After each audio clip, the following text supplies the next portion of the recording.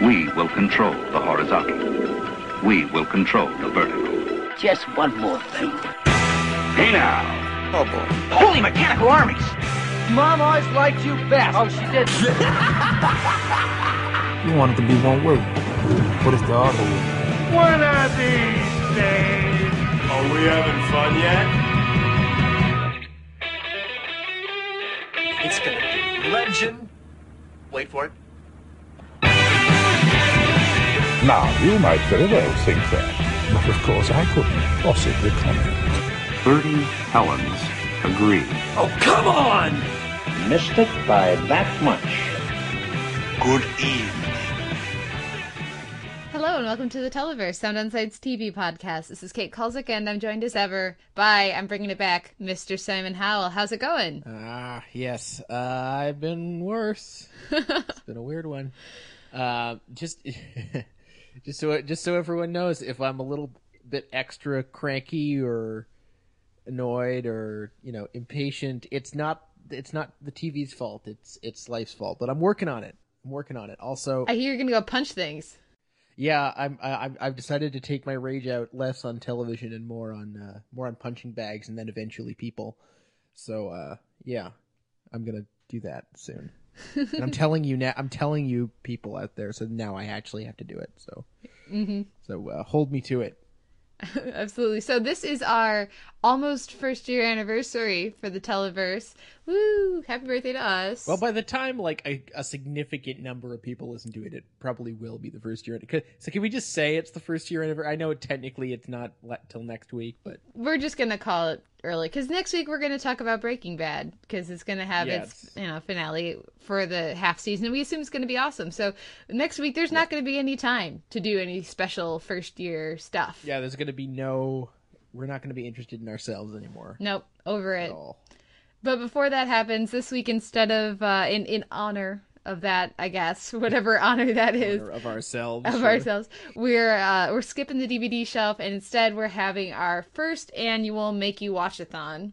So you made me watch. I made you watch 30 for 30, and you made me watch Doctor Who. Yes. Yep. Yeah. It's the. I don't want to hype it up too much. Yeah, it's a bit too reasoned, and calm of a discussion to be overly hyped. Yeah, plus, I was really out of it. But it is 20. It does feature about 25 minutes of me talking about Doctor Who. So those of you who have been clamoring for such content, you now know that it exists. That's the best. That's about the best I can promise you. And that's coming at the end of the show. But before we get into the rest of the show, let's mention a few comments and tweets we got for you guys this week. First of all, we heard from Mario, who was talking about Breaking Bad. And I loved this comment that he had. He was talking about how he's enjoying Skylar's arc this year. He really liked the dinner scene last week. And he was saying he thinks it's only really a push and a nudge to take Skylar from where she's at now to maybe a little bit of a meth head addict wife. What do you think?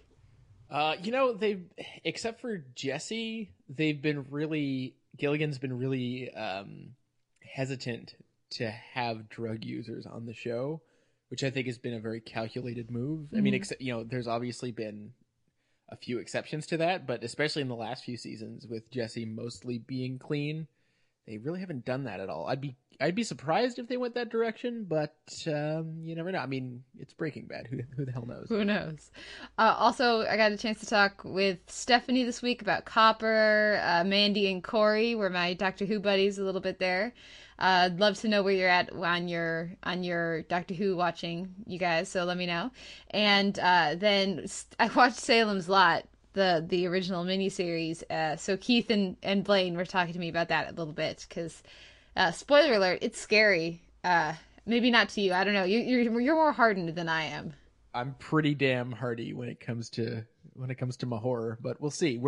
You were watching that for an upcoming segment on horror on television that we're going to be doing for a DVD shelfie type segment, which we're pretty excited for. It's going to be pretty fun. So we'll see. So I haven't gotten to do any of that watching yet, but I have seen some of the movies we're talking about already.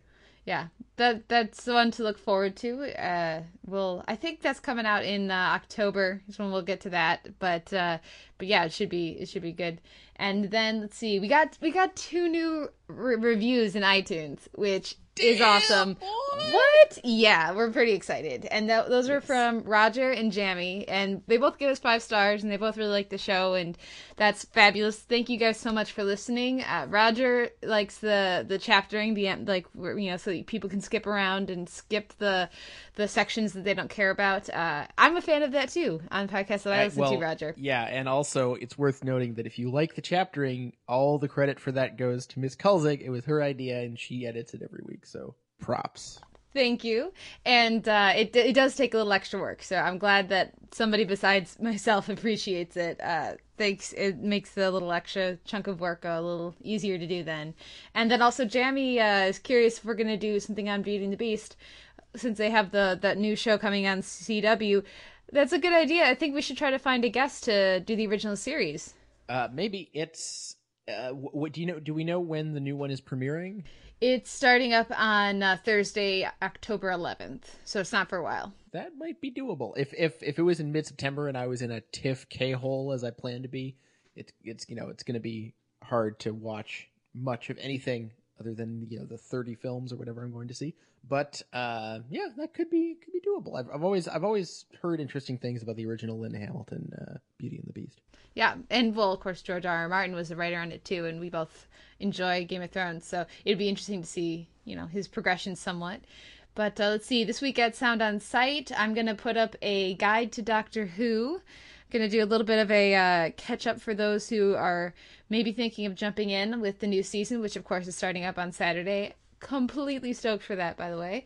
So that should go up sometime in this next few days. And also I'm going to do a pilot roundup part 2, because I think it was Depian who put up reviews of some of the pilots that have aired around after the Olympics. So I'm going to do a next chunk of those, just a few that I've been able to see. I know that if you live in the United States, you can watch Ben and Kate and The Mindy Project, which are new Fox sitcoms. Those are up on Hulu.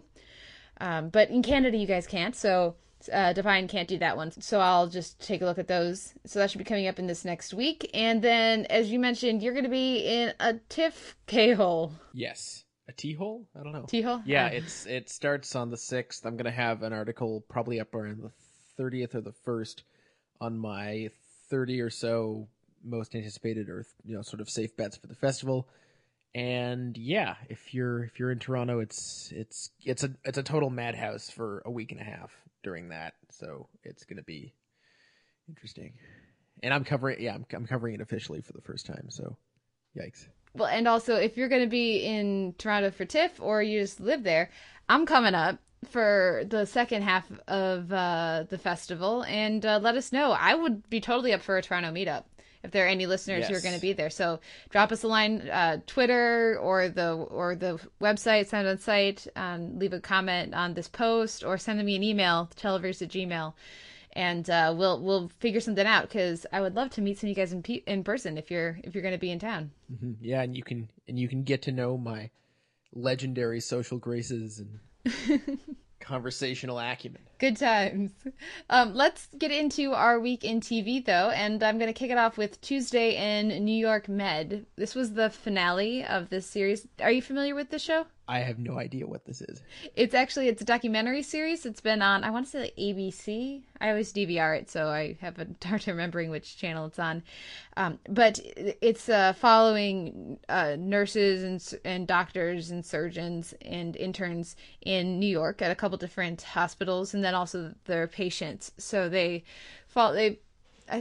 seem to pick a couple of doctors that they follow for a particular week or a particular episode, and then pick a few cases that they show us. And it's really neat because the footage has a surprising amount of access. For example, somebody got a liver transplant, in this episode, a woman had to have pretty much all her internal organs taken out so that they could cut a massive tumor off her liver, and we got to see liver, and it was really not looking too hot. So it's really interesting to see parts of the surgery. I know that sounds ridiculous, but it when you actually see a healthy liver versus an unhealthy liver, it's amazing how different they look. And normally you only see that if you're, well, hopefully you only see that if you're a surgeon or a nurse. I just like the idea that you see a woman's liver and you're just like, she's pretty, good looking and all that, but her liver needs work.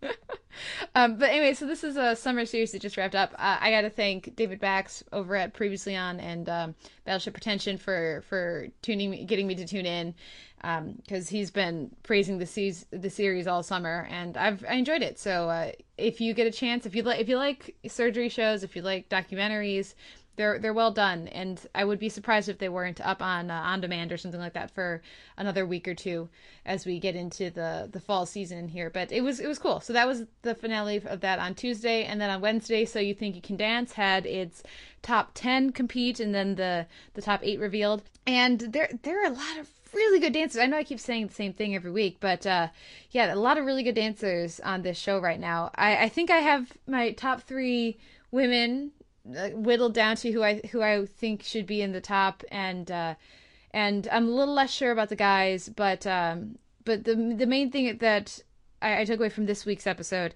while I enjoyed it, they did an opening number that was a tribute to Gene Kelly, because of course this past week was his 100th birthday, or would have been his 100th birthday, and it was kind of weak sauce. I was disappointed in the choreography, because they had each of the dancers were some, notable figure from his filmography or some character that he's done, but none of them were really doing the famous choreography of Gene Kelly. It'd be like if you were going to have somebody be Fred Astaire, you just put him in coat and tails, and then didn't have him do Top Hat.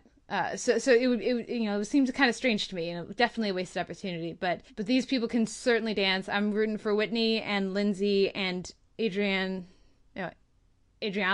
the ballet dancer. And right now they're my go-tos for who I'm most interested in watching. But I've been like I always say, I've been enjoying So You Think You Can Dance this summer. Let's move on though to Thursday and Children's Hospital Chief's Origin, and you talk for a little bit because I'm tired. All right. So yeah, as I've said before, I like Children's Hospital better the higher concept it goes, and we got pretty damn high concept this week, although not as insane as the show gets. There was a lot for Megan Mullally to do, which is always a good time. And I don't know, I just really dug the deeper it went into flashbacks that turn into rambling stories that turn into daydreams within daydreams that turn into courtroom drama for some reason. I don't know. I had a good time with this one. Yeah, I wasn't as interested in the chief backstory flashbacks as much as I was in the daydreams of each person. I thought that was pretty entertaining. Henry Winkler killed it this week. Yeah, he was definitely, I would say, the highlight of this episode. I enjoyed this episode. I still haven't really gotten back to I still haven't enjoyed it as much as I did when I mainlined the first several seasons of it. I find it's a show that's weirdly good to marathon, because you kind of get into its weird mindset. Mm-hmm. For 11-minute chunks at a time, except you're watching 12 of them because you can do that in an hour or 2 hours. But yeah, so just getting 11 minutes a week, maybe you don't have time to settle into the show's like weird comic universe. Yeah, maybe that's it, because I still like the show, but I definitely am not enjoying it as much. Or maybe this is a weaker season, but I liked particularly last season episodes a bit more. But this was still one of the better ones this year, and definitely it was also one of the best NTSF SDSUVs, Sabotage. Oh, definitely the best one yet, I think. Yeah. Well, I mean, first of all, it had a whole lot of Martin Starr, which is great. I mean, always as we said good. before, the ensemble on this show is ridiculous. But which I guess you can do you can probably shoot an entire season in like half a week with 2-hour lunch breaks. But I have to say, the heartiest laugh I think I had all week at anything, including my life, was it was kind of I guess it was a Die Hard 3 reference, really, but getting Martin Starr to go to a flower shop with a Downton Abbey sucks sign made me very, very happy. Yes, that there have been several Downton Abbey jokes this week, particularly if you're watching the pilots that are up online now. But that was the best so far. It was pretty great. Yeah. Well, and also, like, I know it wasn't really an anti-Downton. I mean, it was just sort of poking fun at the show in general, but just any anti-Downton Abbey sentiment, even joking, makes me kind of happy because it's. I think at this point it's safe to call it one of the most overrated TV shows in history. Yeah, especially that most recent season. Ugh. But I'm sure we'll get some hate mail for that, and we welcome it. theteleverse@gmail.com. The other recurring gag that I enjoyed was first of all, Alison Brie, always nice to see her. But I enjoyed the what's her name, Cove, the boss lady, and her refusing to do any work, to do any physical work, even though she was clearly working the entire time, just unwilling to open a door. Her newfound Judaism was particularly enjoyable, I thought. So yeah, good episode. Yep. Oh, and sorry, last gag I want to mention is Paul Scheer and his triumph at learning what a password was by the end of the episode. Yes, that was awesome. Next up is Awkward and Homewrecker Hamilton. This episode was all right. It wasn't bad, but they have very successfully ruined what their delicate balance that they've been maintaining all season of trying to have there not be a bad guy in this love triangle that is now the center of Awkward. And they've done that by having Jake just be an asshole and an idiot, and having Maddie be the good guy, and having Jenna still pining for Jake, or accepting and not chastising him for his ridiculous childish behavior, and ignoring everything that Maddie's been doing that is far more reasonable and level-headed and, makes him the good guy. So that is disappointing to me because it makes me lose respect for Jenna, and it's also less interesting. So we'll see what happens as we move towards the finale here. But if this becomes the more, typical love triangle resolution that it's starting to look like it's going to be, I will be very disappointed. The other elements of the show were all good this week. I enjoyed all the supporting characters, but the main thing that was bothering me was that Jake was acting like a petulant child and Maddie was the only person calling him on it. So we'll see what happens next week. But yes, I think you would be very annoyed with Awkward right now. Good. I think that was one of my better yes. That was one of my better breakups, I think. Better timed. That works pretty well going into Wilford in Honesty, because there's some more intense relationship discussion this week. Yeah, we go from a not so reasonable Jenna to a quite reasonable Jenna. Yeah, absolutely. What did you think? Boom. What's funny is Wilfred is a show about a guy who sees a guy in a dog costume where everyone else sees a dog, and yet its characters are more reasonable than those on the newsroom, which we're gonna get to later. It was so nice. I mean, it wasn't like a landmark episode. It was kind of funny, although the David O. Russell gag went on way too long and wasn't funny. That's what that was. I knew it was a reference, and I knew I didn't know it. Yeah, that was the only time so far that I would ever guess the Family Guy connection, because it was totally a Family Guy gag. Like, let's do the stationary shot, have Wilfred do the David O. Russell thing for like almost as long as the actual rant. It really didn't work for me. But I have to say, just the scene near the end of the episode where Jenna and Ryan have their talk, and after he sort of confesses everything, well, except for seeing a talking dog, which is rather important. Jenna comes out and says, well, I was kind of a dick too. And I was not expecting it. And it's just, TV so often errs on the side of more drama where it's not always necessary or not always desirable. And so it's always nice to see a show go in the other direction and make its characters reasonable and human. adult, especially when they're adults. I mean, awkward is kind of excused from that because they're all teenagers. It's just not something I necessarily want to watch. I'm not saying it makes sense at least. But here, it was so refreshing and so unexpected. Well, and it's something that Wilfred's done earlier this season with Allison Mack's character and her, fear and anger towards dogs being resolved in an incredibly mature way. So yeah, we shouldn't be surprised by that. But still, when you get something like the lovely scene we do get with Jenna saying, yeah, you know what, I was leading you on because it was really convenient to have you do stuff for me, and that's terrible, and I'm really sorry about that too. That was great. And more shows should absolutely do this, things like this. Yeah. In fact, I you can think of dozens of similar relationships like that in past TV shows, and I've never heard that speech. Never. That was a TV moment that I have not seen before. So congrats, Wilfred. It's been a good year for Wilfred. Yeah. Do we know actually if it's officially been renewed yet? It's not officially renewed yet, so they need to get that ink on that paper because I want more Wilfred.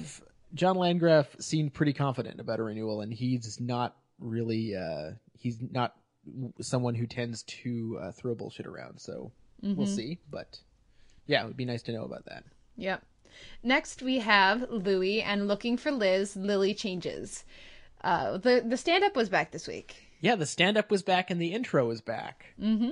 Just when the thing about Louis is you can never write any aspect of it off. You can say, oh, it's changing forever. No, it's not. It's just he took a couple weeks off with no stand-up and no intro. They were both back this week, and maybe they'll be gone next week. I have to say this struck me at least as one of the darkest, most pessimistic episodes of Louis ever, which meant I liked it a lot. And I this one seemed to really divide people, or at least not.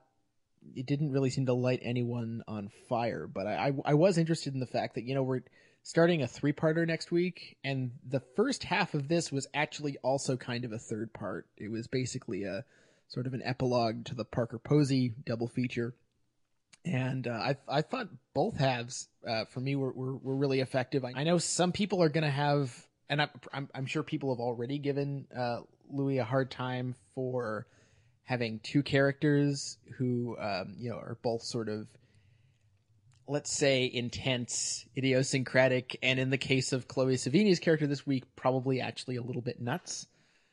Characters, especially working at the same bookstore, but I think they're missing the point. But maybe we'll talk about that in a second. Did you enjoy this one at all, or am I totally off base? No, I enjoyed it. It's that Louis thing where you never know exactly what to expect. Hopefully it'll be funny. It's always funny. Hopefully it'll be laugh out loud funny, and it's probably going to be kind of weird. And, especially whenever we get Louis and his kids, I always enjoy those. So I think I probably like the second half a little bit more. The first half, I kept kind of waiting to see where he was going to go. And I think maybe if I watched it again, I would like it even more now knowing the context of what it's actually about. That it's not about finding Liz. It's about Louis and these strange women he keeps meeting. And I do think that there perhaps is something to the fact that by far, pretty much the only stable woman we've seen Louis interact with is Sarah Silverman, maybe Maria Bamford, but that's it. He interacts with a lot more men, and that have their lives together and aren't completely confounding him. So it would be nice to see him interact with more regular people. I think, first of all, I think the important woman this is a really tricky thing to talk about because Louis is so weird with continuity. But to me, the most important female character of season 3 is Pamela, who is not there. If we can see Louis season 3 as being the same person as Louis season 2 and season 1, which is a really dodgy prospect, to me, this season, one of the undercurrents has been the absence of sort of this relatively stable female love interest or love figure. It feels weird to call a character on Louis a love interest, but obviously Pamela had her issues as well, but she was still not a person normal. She was not a person who had insane mood swings or masturbates in public. Yeah. Which I love the way this episode demonstrates that if that happened, it would be terrifying and not and not romantic or cute. Yeah, or sexy. Exactly. Yeah, totally. That was great. So to me, I'm assuming we're not going to see any Pamela this season, and who knows, maybe we never will again. It's so hard to predict, and it's so hard to know where this is all headed in advance. Actually, it's impossible to know. But to me, it's both about the absence of someone who's relatively stable and not necessarily knowing where to find that again, and also just if you think of the fact that he spends the episode looking for her and saying, oh, he looking for Liz, that is, and he says, oh, she made me change the way I think about stuff. It's like, no. If you go back and look at the scene that he's talking about, it's not inspirational. It's not really romantic even. It's just kind of messed up. And I think he's formed this idea of what happened that isn't real. And he's acting on it. Oh, I don't see that at all. That's interesting. Not even a little bit. Yeah, I see. I think he has a notion of romance that is slightly poisoned, and that's why he keeps ending up in these, strange positions. I don't think it's as much about these women as it is about Louis. Well, I'm sure. Yeah, I would absolutely agree with that. I liked very much that he didn't say that there wasn't any sort of, oh, I love Liz, I need Liz, but it seemed like it was more of like a vague curiosity. And given how quickly he's gonna, oh, well, never mind, she doesn't work there, so screw it. She is haunting his dreams. I don't know. He dreams about her once. But that doesn't seem, as opposed to, I need her in my, but this the notion that, that was a not insignificant moment that they shared on the roof. That was an intense scene. And so I could see how experiencing something like that would absolutely affect how you see just the random person walking down the street and affect your perception of what's going on in everybody's brains and what the world kind of is. I could totally see that. So I think it's interesting. And I love, of course, that we can both watch the same thing and have such completely different takes on it. And I think they're both right. I don't think either one is, I don't think there's a correct interpretation necessarily. Yeah. And the thing is, Louis is always in flux. So my reading might be totally invalidated next week, and your reading might be totally invalidated next week. Although, but the most likely is that neither will be invalidated, and we'll just keep adding them. Mm-hmm. So yeah, and the second segment I really liked. It was so great to hang out with the kids again. We haven't been seeing enough of them this season, and I just lots of little things. I love the Slovenian, and just this notion of Louis being totally isolated from the way his kids even talk, and the fact that he would rather lose one of his kids for a little while than fess up to the mother that he'd messed up, which felt very, very real to me. And I'm not a parent, but I could totally see myself making that judgment call and living with that. That scene with the cops was hilarious. I gotta say, there's the reaction to the mom that you called us before you called the mom was pretty amazing. Yeah, I'm not gonna lie. I saw the title Lily Changes, and a not insignificant chunk of me was hoping we'd see Louis having to take Lily to buy her beginner trainer bra or something, because that would have been hilarious. But and I'm curious what you think the title means, because I don't think we don't really see much of a change in Lily or in any of the characters so much. So I'm curious, what are you reading from the title? Well, first of all, I thought maybe he would wake up one morning and Lily would be played by a different actress. Oh, that would be cool. I think we are seeing a significant shift where Lily sort of she has this whole interior life and someone else pointed out this connects directly to something Liz said the first time that they talked, which is that, she's going to have her own whole thing and it's going to be intense and she's figuring out herself, and here she's going to like some darkness. And, here we see her hanging out in a closet in the dark by herself. We don't see it, but we know it's happening. And Louis is just not a part of it. Yeah. And by the end of the episode, he knows about it, but it's still not still not his. It's hers. So I think we are seeing a change, and we're seeing again. It's all connected to Liz, which to me is also connected to Pamela. So yeah, to me, it's even though the show plays fast and loose with continuity, it's increasingly forging connections to stuff, which I find really, really interesting. Oh, that's great. It's a great reading of it. And for those looking for more analysis, you can of course find your review up, Simon, at Sound on Sight, which I very much enjoyed. Oh, good. I didn't know you read them. Yes, I respect your opinion as the TV critic. Otherwise, I wouldn't be doing the show with you for a year. Anyway, let's move on. Let's move on to Friday in Outlaw Country, which I did not get to see this week. I ran out of time. Why don't you tell the listeners what Outlaw Country is?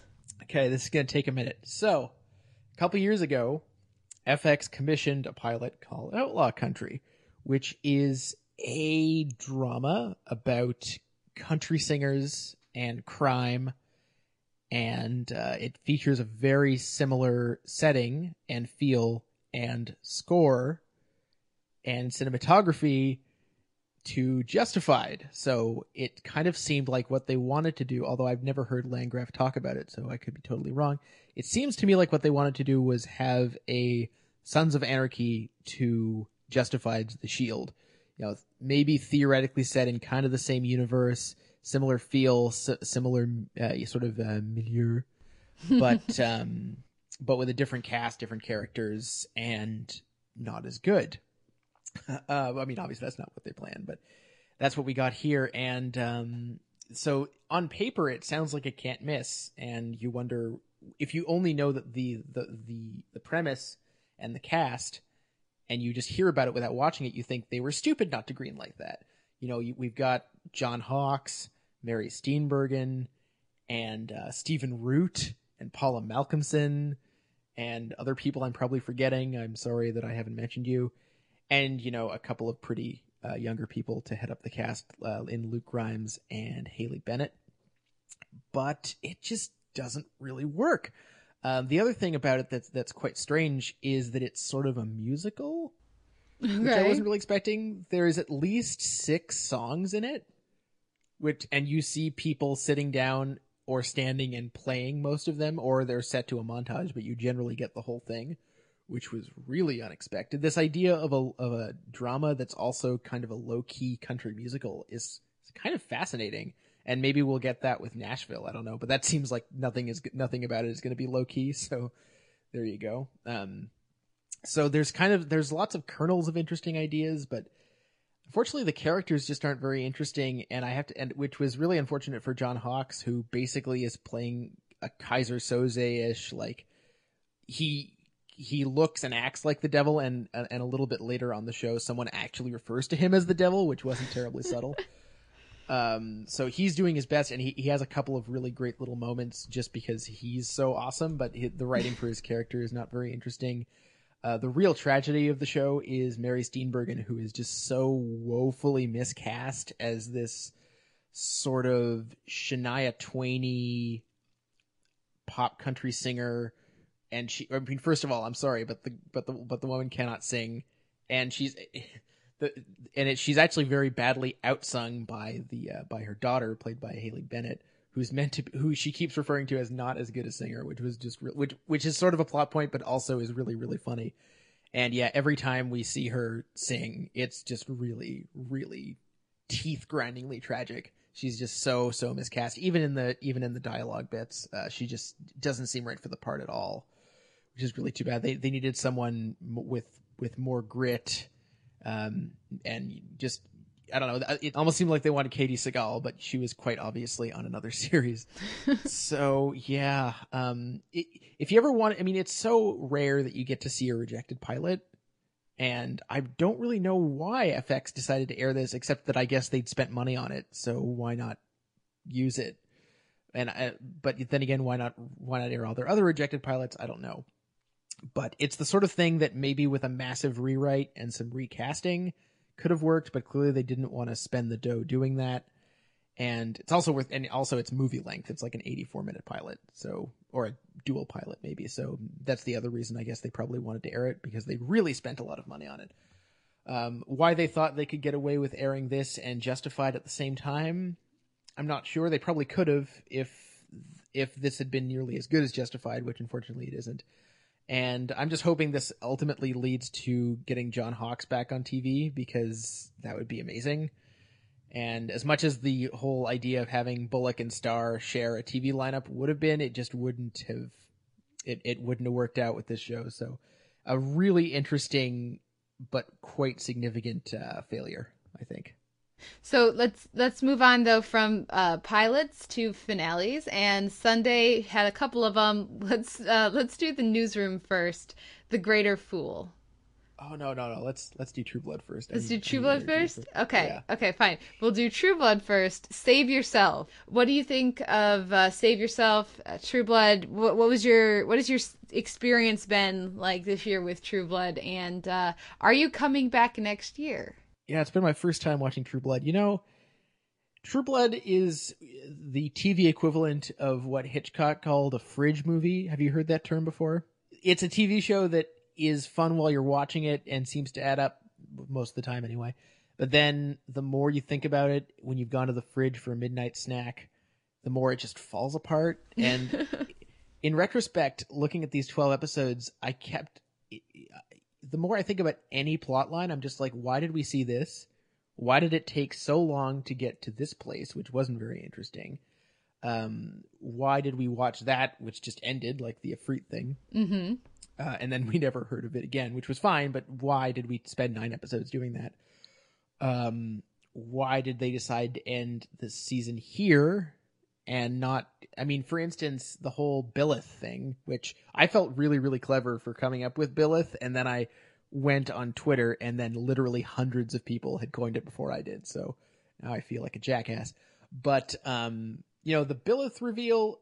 Doesn't that feel like something like a mid-season cliffhanger to you? Well, not to me, but that's because I'm well practiced in True Blood. Fair enough. But it just feels like it feels like we should have gotten to Billith a lot faster. It doesn't seem like a good enough thing for them to have all this ramp up for, you know what I mean? Yeah, well, and especially because you don't have the seasons of connection with Bill and Sookie that other viewers do, that I do since I've seen it from the beginning. So I have spent seasons watching that relationship develop, and watching them get engaged and some of this other stuff that's gone down, such that when Bill drinks the blood and becomes Billith, that is a much more significant choice than if you've only watched him this season when he's, started out the season completely disconnected from Sookie. So I can see definitely how this would be much less significant of a cliffhanger for you than it is for me. Well, it also just felt like it took way too long for that to happen. Like, it took 12 episodes for him. He went from being annoyed with her and being kind of disenfranchised to being really annoyed to being religious to change. Like, it just didn't seem like it was I mean, he's supposed to be one of the main characters on the show, and his entire arc this season was going from annoyed to really annoyed, basically. Well, and then again, that's a problem you're going to have when your entire season takes place over the course of a week, or maybe a week and a half. And as we have confirmed for us by Andy, the timeline of this from when he first met Morella in the woods over a season ago, that's 2 weeks. So it wouldn't make sense for him to go on a much faster journey just because there's been so little time. But that doesn't make it narratively justified. That doesn't make it interesting. Right. So either they needed to do something different with Bill in that time span, more interesting, or they needed to skip some time between episodes. Man, was I the only one who was really upset that Russell Edgerton didn't at least get to eat a few more fairies before he got killed? No. Well, yeah, actually, yes, you are the only one who's upset, because I was very, very glad when he just got staked and was dead. I loved that anticlimax. Really? I don't know. I felt gypped for him. Like, he should have gotten a little bit more. No, already saw it. That was last year. That was 2 years ago, actually. There you go. I didn't see that, so I wanted a few more minutes of O'Hare hamming it up before that happened, but I found it weird that this super old vampire was just if you could just sneak up behind him and stake him, why didn't somebody do it 3 seasons ago or whatever? Because he was high on fairy blood and was distracted by all of the giant feast in front of him that apparently only Eric and his line are able to not want to immediately eat. Yeah, what about that, eh? Fair enough. I mean, there was lots of weird, wacky shit that was fun, like the fly vision, and actually, in general, everything with the shifters was kind of fun, although, not all that consequential. Yeah, and as cute as that dog is, the mom's dying, though. You'd think she'd want to hold her kid, not her dog kid. Yeah, the whole Pam and Tara thing I find a little strange, just in terms of there's been literally one scene of foreshadowing for that. Yeah. And that's kind of it. I mean, but then again, I don't really have a good grasp on how the show defines its vampire relations. So that kind of came out of left field for me and maybe not as much for other people. Yeah, that didn't... Yeah, I was surprised it happened so quickly, and it is somewhat of a unseating of the standard sire-progeny relationship. But then again, Tara's always been strong-willed. Normally, any other sire-progeny relationship would be the progeny would be far more submissive. And we saw some of that this year, but Tara, Tara's Tara. And I think she and Pam make sense. But I am a little... I would rather I would be more interested in seeing them just as, not in a romantic relationship, but just as badasses who have that connection the way that Eric and Pam have that strong of a connection, which, again, you probably didn't really see much of this year. But that scene was worth it, if only for Sookie's reaction and Jessica's reaction, which were hilarious. Yeah, it's funny how little acting Anna Paquin has to do on this show, considering she's an incredible actress. But she did milk. Oh, okay, in a subtle, understated way. I like that a lot. Yeah. I also, as much as I am not at all a fan of Ghost Mom and Dad with Jason, I think that's kind of terrible. I'm hoping that the new showrunner decides to just ignore that.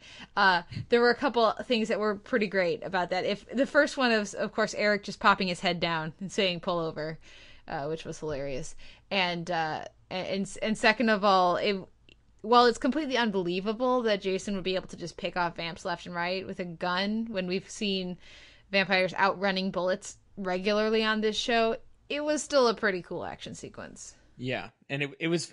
I like how Jason kind of he had this perfect balance of goofy and badass. Like he looks ridiculous, but he is being kind of badass right now. So yeah. I'm gonna give it to him. Yeah. I why was he wearing yellow sunglasses? I don't know. Doesn't make any. Maybe they were given to him by his ghost parents who thought it was cool. Yeah. Well, I mean, I guess there's a lot of blood splatter when you kill vamps, so maybe that's like a splash guard. Yeah, you really don't want vampire blood in your eyes. Yeah, I imagine that would just lead to not goodness. Speaking of vampire blood leading to not goodness, how about that LC plotline that was useless to the overall good segue arc? Yeah, that again is a plotline that if they were gonna do it, it seems like the whole thing could have been done in 3 episodes max. Yep. I mean, and Robert Patrick should have gotten more to do also for that. He was good, think. But he's good. He's grizzled. He's always fun to hang out with, but still, that whole thing was just not good enough. Not good enough, and also not good enough the Freet storyline, which did not come back into play in any sort of way at all. Apparently we're paying no attention to that body. Yeah, somewhere. It seemed a few episodes ago, it seemed like they were going to have all these plot lines coalesce in an interesting way, and then they totally gave up on that. Yeah. Andy has 4 baby girls. That seems like a good idea for about 30 seconds. And then because of the timeline of the show, he's going to have 4 babies for the next 10 seasons. Yeah, well, it's TV, so I don't think we're going to see them that much, but yes. I mean, Chris Bowers was great throughout that whole sequence, and it's always fun to see him play just broad comedy. But, and the viewing gallery was also pretty hilarious, and it was nice to get a little bit more Lafayette that way. Yeah. Although again, Lafayette, what the hell was up with Lafayette this season? I mean, this only season that I watched, like they went from, it just seems like they had him be two totally different characters without trying to reconcile them at all. Yep. Apparently he doesn't have any Brewhouse stuff he needs to worry about anymore. Now he just gets to be super sassy all the time and make awesome. And I did want one of his. I want one of those. I want it now. It's in the morning here, and I don't care. I want one of those Cajun margaritas right now. Those looked good. Yeah, I mean, half of it was the hype he was giving them, but still, I believe it. I believe that Lafayette can make a killer margarita. Yeah, but yeah, I mean, the whole. In conclusion, it was a fun watch, but I mean, how does it rank? How did this season rank in terms of the show in general? I'm hearing quite low, but yeah, a lot of people are really not fans. In the wider critic community, people watched, the first couple episodes that they were sent and said this sucks and didn't watch the rest of the season. In general, for me, I think it's still a fun show to watch, but you watch it for moments. You don't watch it for arcs, really. That is not the case in the earlier seasons. The earlier seasons had some of these problems, but managed to coalesce in a way that was far more interesting and far more coherent. The legwork has been done here for an interesting show, but we need a different showrunner, I think. You need a different person in charge of the writer's room saying, no, everything has either it fits with these characters and their arcs and where the story that we're telling about where they're going, or it's not on the show. So I'm hoping that next year will be a better season. Yeah, that would be nice. Although, you know what? I'm going to give Alan Ball props for one thing, which is being the showrunner on this and 6 Feet Under, and them having absolutely nothing to do with each other and being absolutely nothing alike. Yeah, it's true. Other than featuring ghosts. I will give him that. I didn't like 6 Feet Under much, and, this has its problems, but, props for that. And, I'm vaguely curious to see what he'll do next. Considering maybe he'll do a reality series about bowling. I don't know. Well, let's go from True Blood and its interestingly uneven season to The Newsroom, which was very consistent, at least for you, over the course of its season. That's The Greater Fool. Right. I get the impression from you that I skipped. It seems like when I stopped watching was pretty much exactly when the show got vaguely decent for a bit. And then I came back and it got really terrible again. I could be wrong. But, so, yeah, I mean, before we get to talk about the season, let's talk about this episode by way of a personal anecdote. So, at some point in my life, I used to know this girl, and her and I were such good friends. We were so close that she, over the phone, would read to me from her diary, which is something that has never happened before or since. And, you girls will know how serious that is. And at some point while she was reading to me from her diary, she stopped reading to me from her diary because she got to a point that she didn't want to tell me about. And so, of course, for the next several months, I was like, what is that? And I annoyed her about it a lot. And then eventually I stopped. The thing, though, about that anecdote is that I was 14 years old. The characters on The Newsroom behave in fundamentally the same way, and they're supposed to be professional adults. That's the thing about the show that bothers me. There's a lot that bothers me about the show, but that's the single thing that bothers me the most. And then just to be annoying, they, along with the characters that were already behaving like this and being annoying and horrible, they drag Olivia Munn into it this week, which was just, really? You're gonna do that? All right. But I don't know. Am I overstating the case here, or are you having these same issues? Well, I think the difference I would say to what you just said was that that's pretty much just Jim and Maggie, and this show is a lot more than just Jim and Maggie. Really? So the way Mac deals with Jeff Daniels' character doesn't bother you? This week? No. This week it doesn't, no. And it definitely Mac has been a troublesome character on this show. She's not been very well written for. I feel bad for Emily Mortimer, who's doing her best with the character and making her surprisingly likable. She's doing something, yeah. Considering what she's been given to say. But I think she's fine here. I didn't have any trouble with her at all. And the way Olivia Munn, who's, who's meant to be this super smart and, you know, clearly gorgeous adult woman is just like, I don't have a boyfriend because you didn't ask me out. Really? Like, no, see, you couldn't have phrased that a little better at least? Okay, so the reason... Okay, yeah. And there have been a lot of people, from what I can tell, people who weren't fans of this episode, who have a huge problem with that scene because of one of two things. Either they feel like everything in the scene before that, that twist or whatever, is negated by this. All this really great advice that she's giving Don is negated because you find out, oh, she's just saying that because she likes him. And I don't think that's true at all. If you couldn't tell by my condescending tone, sorry about that. Or this, you know, this notion that she's just been sitting around waiting for this guy to like her, which I don't think is the case either. Of course, the first thing she says is because people are often intimidated by her intelligence, and that's not necessarily the answer that... Well, no, she's clearly being facetious with that one. But I don't think so. I think she's giving that as her stock answer. I do think that's probably something that you know, an actual, you know, thing. She's not going to be interested in a regular person because she's not a regular person. She's a Sorkin creation, and all Sorkin creations are amazing paragons of whatever field they're in.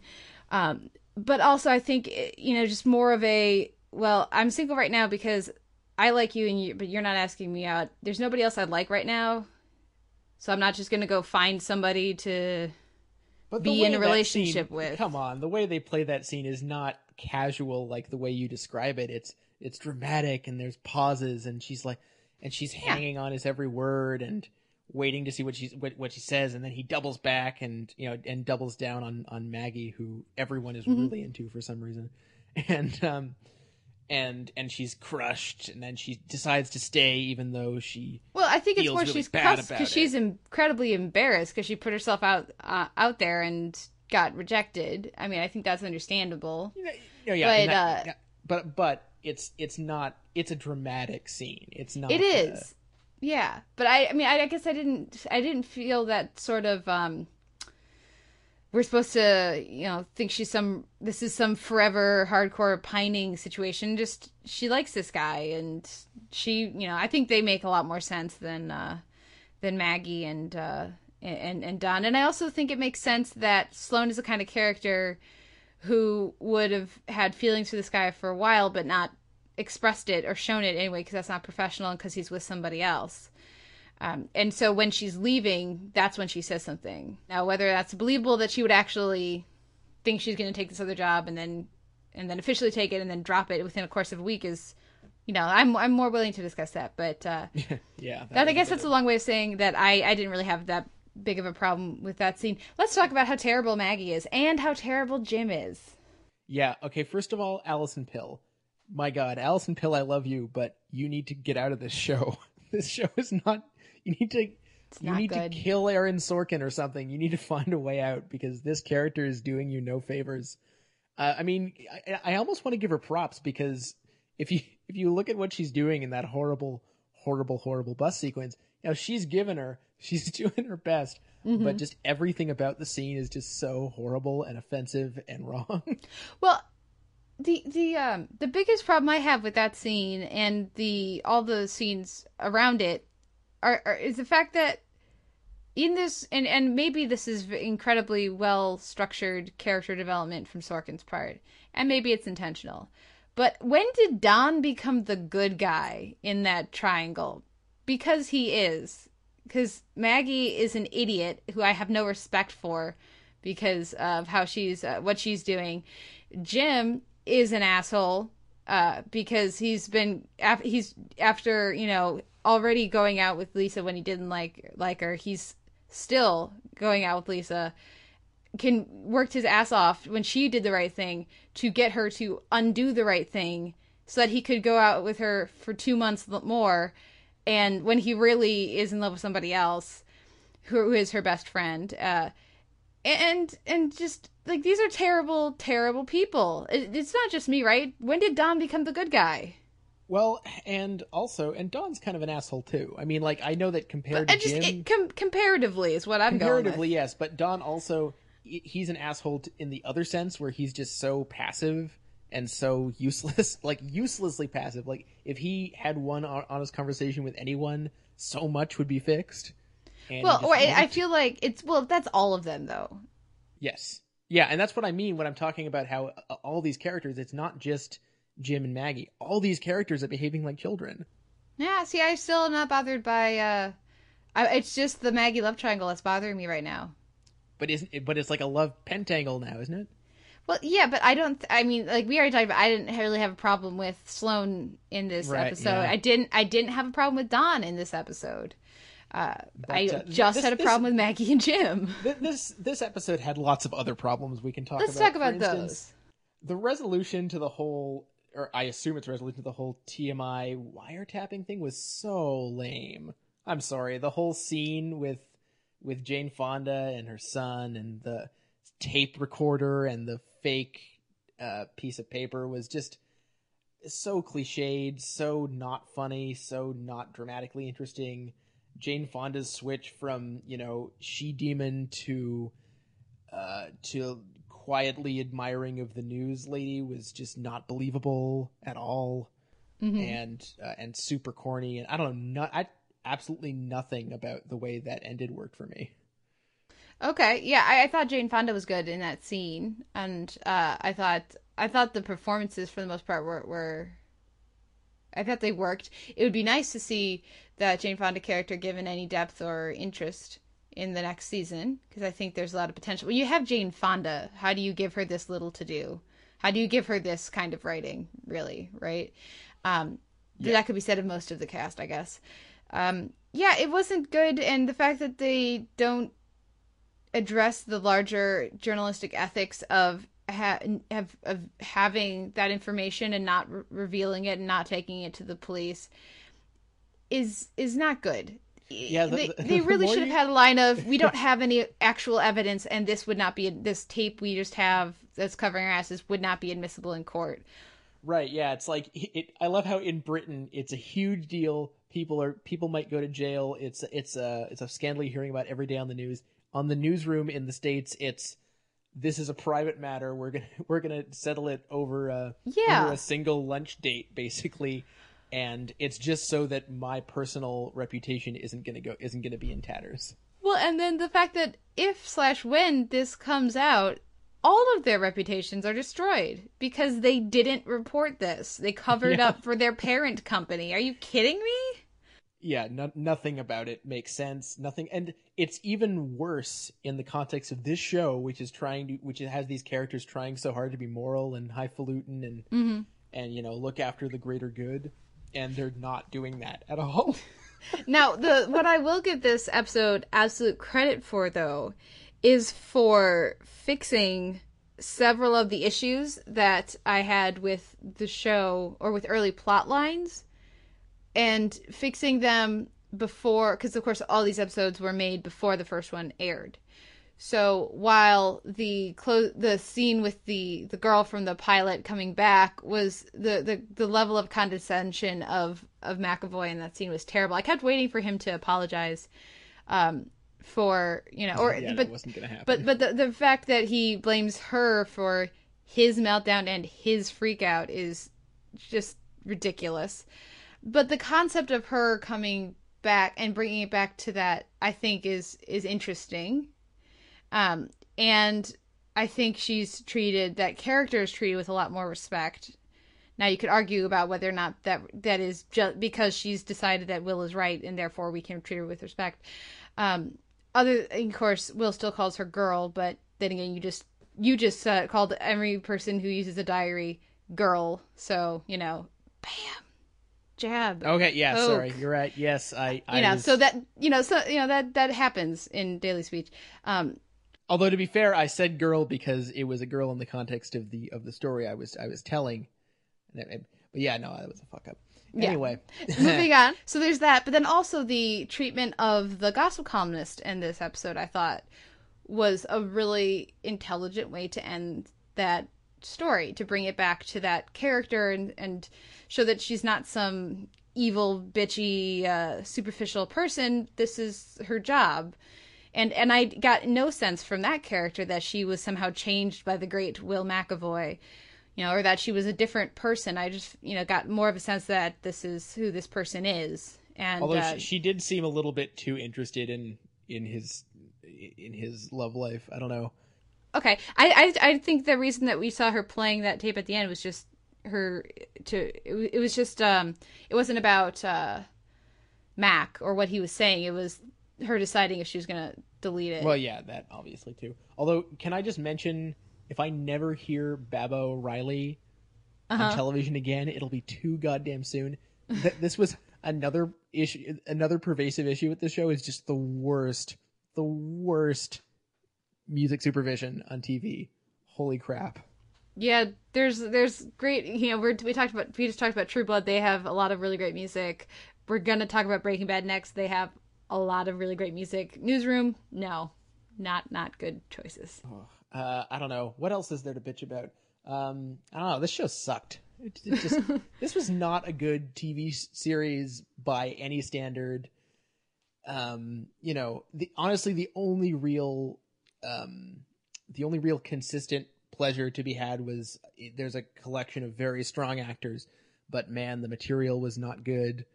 I mean, maybe it's just me, and I don't want to go on about this too much longer, but I also felt like there was this implicit suggestion in this episode that, when this article comes out and Jeff Daniels is really hurt, it feels really like Sorkin is preemptively reacting to people not liking his show at all, and just being really, being kind of a little bitch about it. I don't know, like, he's just like, it just feels like he's, and with that last scene with Jeff Daniels, like, yeah, like, my show sucks, but I'm still here, I'm not changing, and deal with it.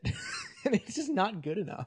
So I guess I would be a little bit more charitable, but no, it is definitely an interesting parallel. I think but it's very interesting. I think the problem is it's not self-critical, it's just self-explanatory. That's true. It should be self-critical on a show where, this idea of hard-hitting, world-changing, journalism is basically just railing at the Tea Party, which is the easiest thing in the entire universe to do. That's just not good enough. Okay. But it's renewed, so. It's renewed. I guess I'm going to watch next season. I assume you're not. Yes? Well, if it keeps being this much fun to talk about, of course I am. But let's go next to Breaking Bad, because we've been going for a while here. Everybody it's our wins. Birthday, whatever. Yeah, I mean, this is it's the one where Mike dies. Can we get that out of the way? Yeah. That was, I mean, the thing about Mike's death is it's handled to me a lot like Gus's, where it's orchestrated in a way that it's very clear to me, even before we see that gun. It's clear where this is going. And, they don't go for the sort of grandioseness of Gus's death, but they do go for that sort of crushing inevitability. And hey, at least Mike got the closest thing the show will afford anyone to a dignified exit. That's true. It's true. He got to watch the sunset, and he got to have an entire face. And do you think he's going to get melted? Or do you think he's going to be left there? Oof. I think he'll probably get melted. Oh, Breaking Bad. I think everybody, if that could have been a tagline for this season, everybody melts. This episode, I thought it was good. I liked it. Obviously, as you guys can tell, it's not in our spotlight this week. And that's a lot. I think a lot of that's due to the fact that we're going to be spotlighting the entire season next week. Yes. So we'll have plenty of time to talk about it in greater length there. I have two main scenes from this episode that I particularly enjoyed, which were, I loved the Jesse leaves scene with Walt. Yeah. That was great. I really enjoyed that. And if this show had the balls to have Jesse actually not be in it for most of the rest of the show, I would probably respect it more. Mm-hmm. But another possibility that I saw floated elsewhere is that we're about to get a Jesse Skyler team up. As you may have noticed, there are a couple of scenes. There's a scene or two this week where they exchange some interesting glances, and they kind of have a lot in common. Yeah. I guess that would be fun to watch. I just feel like at this point, Jesse has said he's gonna leave, and I will, I guess, respect him a lot less when he doesn't. Well, we'll see. If only because this scene where he says he's leaving is so good, and I believe him so completely. Well, I think if and when he comes back, it has to be for a reason other than money, or to help Walt. Yes, I think, and who knows what that could be, because it's Breaking Bad, and they're generally pretty good at justifying their plot contortions. Yeah, but to have Jesse call Walt on, dude, you were whistling. I don't think he specifically says that, but that's that notion of you're okay with this, and I'm not sticking around for that because that's fucked up. That was great, and so if we have Walt pull the wool over his eyes again, it's really hard for me to respect that character. Mm-hmm. And Todd taking up the mantle was so perfect to me, just because he's such a little sociopath. He's such a perfect pair with Walt, and I like the way I had this process in my head of when he says, we can talk about money after I get the cook right. I thought, that's nice. Oh, wait a second. Yeah. So many reasons why that process was wrong. Yeah. But I don't know. I guess the main question for next week is Walt really going to have the ingenuity and the opportunity to kill all 9 of those guys? Like, are they really going to do that next week? We'll see. We'll see what happens with that. I'm not actually that interested in that part of it. I'm not actually anti-seeing Lydia some more, which is progress with that character. But no, I'm most interested in Jesse hopefully not being around that much, or a good reason for him to be there. I'm interested in Jesse if there's a good reason for him to be there. I'm interested in Skyler and then Hank and Marie and Gomez. I loved Gomez this week. That grin. Yeah. That was amazing. And then the other moment besides that grin, which was just amazing, that I really enjoyed was that montage in the middle with the fabulous music. I loved it. Yeah. So good. That was great. I was watching it going, there's our spotlight music. And then we decided not to spotlight it. No, but it's just great when I'm watching it and I go, that music is amazing, and I really like this sequence. So Breaking Bad has the best music supervision on TV, just to compare. But I mean, mostly I'm interested to see where it heads next week, and whether they're going to end this half season, treat it like a season finale, and end it really big, or whether it's going to be sort of a mild cliffhanger. Mm-hmm. Yeah, I'm really getting to the point where, as great as this show is, I'm having trouble enjoying it. Because of kind of what has to happen. So, as we talked about this right at the start of this season, it became clear pretty quickly that Walt and Mike were gonna have conflicts, and Walt was gonna end up killing Mike, and that was gonna happen sooner rather than later. And so when you get to the point where it's coming, I really like Mike. He's one of the few characters in the show that I actually like, and so that's not enjoyable for me to continue. Yeah. And it feels like it's going to be just a run of those going up towards the finale, and then either Walt will get away or he won't. And so I'm not looking forward to watching these people whose lives I still care about somewhat all get destroyed by Walt.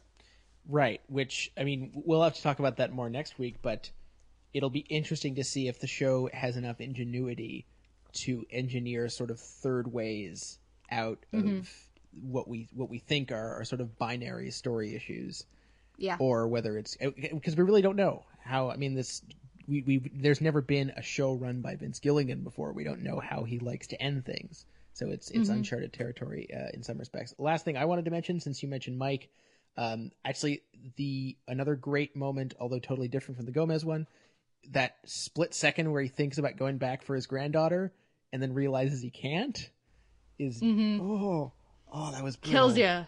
Yeah. Oh. Anyway, yeah, we'll see what happens next week, and we'll have lots more to say on the subject of Breaking Bad and endings. Yeah, absolutely. And Ricky's joining us for that, yes? I believe so, although he's in Spain, so I don't really know. We'll see what happens. Next on Monday, we have Grimm and Bad Moon Rising. And I really dug this episode. It was, first of all, we had some of our favorite guest stars. It had Mark Pellegrino, Jacob from Lost, as well as Lucifer on Supernatural, slightly different roles there. And then John Pepper Ferguson as well. And this was, the monsters were cool in this coyote kind of ones. There's a very creepy sort of base to it, but mostly this was the episode where Hank finds out about everything, and he's okay with it. He, once he adjusts, he's like, good to know that I'm not crazy. And I think it's about time that they dealt with that problem in the show of, who knows what.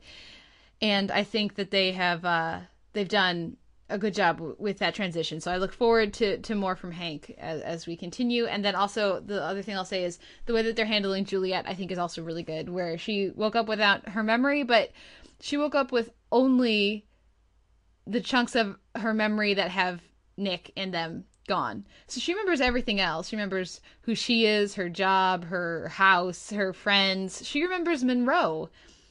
And everything about him, other than, I don't think she knows about the whole wolf thing, but she doesn't remember Nick. So she remembers dinner parties that she was at with all of her friends and Nick, and remembers the entire party except that he was there.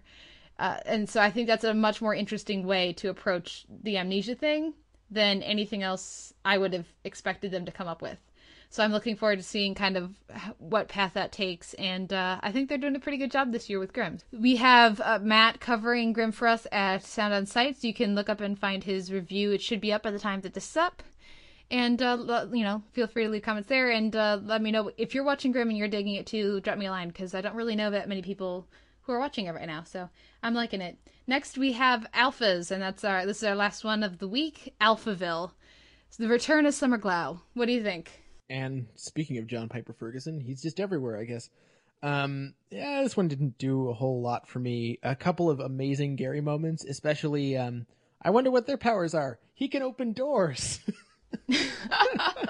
That was my second biggest laugh of the week. It's always disconcerting when I watch Alphas, because I always watch it about 3 a.m, and I'm always laughing way too much and way too loud. But I don't know, the whole commune setting wasn't really that interesting to me, nor was its leader. We got some kind of lame alpha powers this week. Like, I can control the bees. Like, really? Like, I get that would be a cool party trick, but just, really, you can control the bees? All right. Yeah, or he can communicate with animals. Well, yeah. Well, we don't actually know if he can or not. It seems to be limited to bees, as we got from also him. That's the only thing we saw. Well, and the only other thing we heard about was the honey wines. I'm assuming it's kind of just bees. But so I felt bad for that guy. But anyway, I don't know. It didn't really advance the master plot a whole lot. And I mean, it was nice to get Summer Glau back, and I assume we're going to be seeing her a few more times. But and I really didn't like that beat of her being like, I don't like my daughter, and then the daughter hearing it and running away. Like, really, we're going to do that scene? All right. But I don't know. It was I would say a below average episode of Alphas. I definitely like this one a lot more than you did. I thought I very much enjoyed Summer Glau on the show. It was very nice to have someone for Nina to talk to and relate with, and because I've been missing those scenes due to how messed up everything is with Nina and the other people. I liked the kid. I thought she was adorable, and also just the fact that she calls her kid Digit, I think is really cute. And maybe I'm easy. I don't know. I thought the powers were actually pretty cool that we saw. And now that Heat Dude can drip fire. That's pretty awesome. And apparently it's permanent, so that's interesting. And I think just getting them out in nature and watching Gary's freaking out about the Aurora Borealis, and watching him trying to deal with that was pretty great. So I think they've done an interesting thing this season where they've expanded most of the main cast's abilities, either gradually or with these light flashy thingy, whatever it is. Right. Now that takes me to the main problem I had with the episode, outside of the terrible opening scene dialogue, which was, I felt like I was being bludgeoned by the exposition fairy. The resolution with Rachel doesn't make any sense and feels like an utter cheat, and I expect better from them. Yeah, well, it's weird that she can just sort of dial back the powers, and apparently Pyro Guy can't, or maybe he just doesn't want to, and I don't know. Or she never, we never see her doing that. The first time we see her doing that is when she is able to just make out with this guy now, even though earlier in the episode, even being touched was too much, stimulus. Well, or it's kind of ambiguous, but maybe she's just embracing the overstimulus is sort of how I took it. But yeah, my actual problem wasn't with that. It was just with this idea of, oh, you've gotten too much power via this machine, but you don't have to take it that way. You can just dial it back, which just didn't seem right to me. Yeah. So we'll see where they go. I think the prospect of more Summer Glau, I think is a good thing, though. I would enjoy her most as her ability is too useful for her to be on the show every week, I think. So I think if she can be a slightly more frequent recurring guest, that would be the way I would go with that character. But I mean, she's basically MacGyver. But basically, but I don't see how that makes her more useful than, say, Nina. But or at least not more powerful. But Nina has a downside. Right. We have not seen any downside to Summer Glau. Well, she has a kid who won't stop talking. That's kind of a downside. Final thoughts. I'm just hoping we get more alphas in the future because nobody's watching it. Yeah, really, right? Why aren't you watching this show? Well, actually, I guess if you're listening to this, you probably are watching the show. But get your friends to watch this show. Yeah. I need more Gary in my life. Yeah, I would be really sad if alphas got canned after this season. Because the point's been made elsewhere that it doesn't necessarily fit in well with the rest of Sci-Fi's offerings, which is true. Mm-hmm. So maybe it's better off somewhere else. Or maybe all the other shows are better off improving. I don't know. Well, but to be fair, how many other shows do you watch? No, I don't. There you go. I'm just being a dick. Also, I will mention that we also have reviews of Alphas up at Sound of the Site that Dan does. So if you're looking for more Alphas talk, you can find it there. So that was our week in TV, and now we'll take a break, listen to some clips and some music, and come back with our first annual Make You Watch-a-thon, 30 for 30 and Doctor Who. Before the game, for sportsmanship, I go out to shake John Stark's hand, and he wouldn't even shake my hand. So I'm like, what's up with that? I had no problems with John before that, so I was like, oh, okay, I see what's going on here. And from that point on, I made it a mission. I'm going to embarrass this kid. For Reggie, the Knicks, and Indiana, it was almost a biblical proportion. You had Indiana, the holy city, and you had New York, Sodom and Gomorrah. Indiana, Knicks, woo, those were blood battles. It was our good Midwestern heroes against their big city slickers. Knicks versus Knicks. This is more than just a basketball series. This is a morality play. A passion play that was great, great theater. The library. So big it doesn't need a name. Just a great big It's like a city. It's a world. Literally, a world. The whole core of the planet is the index computer. Biggest hard drive ever. And up here, every book ever written. Whole continents of Jeffrey Archer, Bridget Jones, Monty Python's Big Red Book. I'm courtesy node 710/Aqua. Please enjoy the library and respect the personal access codes of all your fellow readers, regardless of species or hygiene taboo. Additional, there follows a brief message from the head librarian for your urgent attention. It has been edited for tone and content by Bellman Lux Automated Decency Filter. Message follows. Run. For God's sake, run. No way is safe. Count the shadows. For God's sake, remember, if you want to live, count the shadows. Message ends.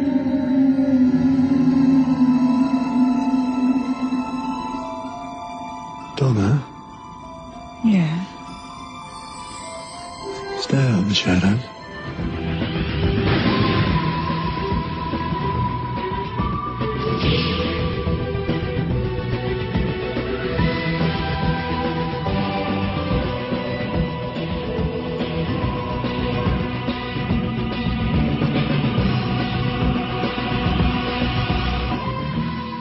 We're back with the Televerse. This is Kate Kulzick, joined as ever by Simon Howell, and that was the theme to Doctor Who, one of the great television themes of all time. At least it holds a very special place in my heart, because I am a hardcore Whovian. I wish I could say lifelong, but really I only found Who in the past 5 years or so. But you are not a Who fan and have long fought against the theory of Who without having seen it. And Right. when we were trying to think, what should we do for our 1-year anniversary for the Televerse, you had the idea of... I had the idea of, essentially, it started with Who, but the wider idea turned out to be, hey, let's make each other watch stuff that we wouldn't necessarily ordinarily have watched. Unfortunately for me, you're not one of these people who possesses, outspoken illogical biases, so there's nothing really that I can make you watch that would give me the same satisfaction as you making me watch Doctor Who. So, anyway, the best thing I could think of to do was just to throw out a series that I figured was just a little out of your way, so you may not have had time to check it out. So, what's going to happen is you're going to talk about 30 for 30, the ESPN documentary series, which I got really into last year after it came out on DVD. And actually, you've now seen more of it than I have, so there you go. I guess you're the expert. And after that, I'm going to talk about Doctor Who. Oh, yes, but I'm also going to talk about Doctor Who, so we're going to both talk. Yes, we're both going to talk about both of those things that I just mentioned. I'm good at this. So I'm sure there's like at least 4 of you out there who are very eager to hear about the Doctor Who part. You're not getting that yet, so we're going to kick it out with some 30 for 30. Though I will, I do want to qualify your statement. It wasn't just that you came up with the idea of why don't we each pick something for the other to watch. You said, well, I guess I could watch Doctor Who for our anniversary. Right. So it's entirely your fault. I live to please, I guess. I live to please somebody.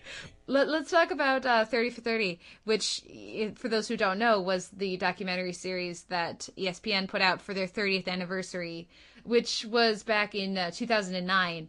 And I wasn't quite sure what to expect, other than I heard it was really great. And I mean, I'm a sports fan to at least some extent. My Bears are doing good. We're 2 for 3 right now, preseason, and we're looking pretty good. We actually have an offense this year, but I digress. So this wasn't really that out of the way for me, other than I just hadn't seen any of it because I had missed that month when it all aired, or that few months. So you gave me a list of a few to watch. I ended up watching half of them. I watched 15 of them because they're at the library and they're free. So, go to Yeah, I actually only suggested 3, and you watched 5 times as much as I told you to watch. Well, I assumed that they were going to be like full-length feature documentaries, and I felt bad about giving you 6 episodes of Doctor Who and only watching 3 when I found out that they were like 45 minutes for the most part. Right. I really enjoyed them. So I watched a bunch more. I kind of went down the list and saw at the library and saw the ones that were there that seemed the most interesting. And I think while in general they're well made and they're about interesting aspects of either sports fandom or sports history or sociological issues that are tied up with some sort of significant sporting event.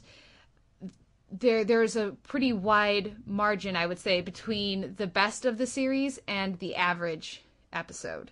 Right, and that's sort of to be expected when this isn't this isn't a standard TV series where you have a showrunner and, you have guaranteed quality control on some level. This is 30 films made by 30 different filmmakers or sets of filmmakers on 30 very different subjects, often using totally divergent approaches.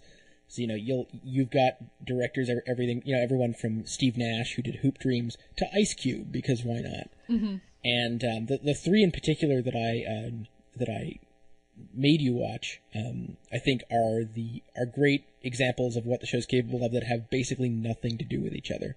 So there's the first one, which I know you were kind of iffy on, is Peter Berg's King's Ransom, which is about Wayne Gretzky and his trade over to LA and sort of the effects it had on both Canada and the States in terms of hockey fandom.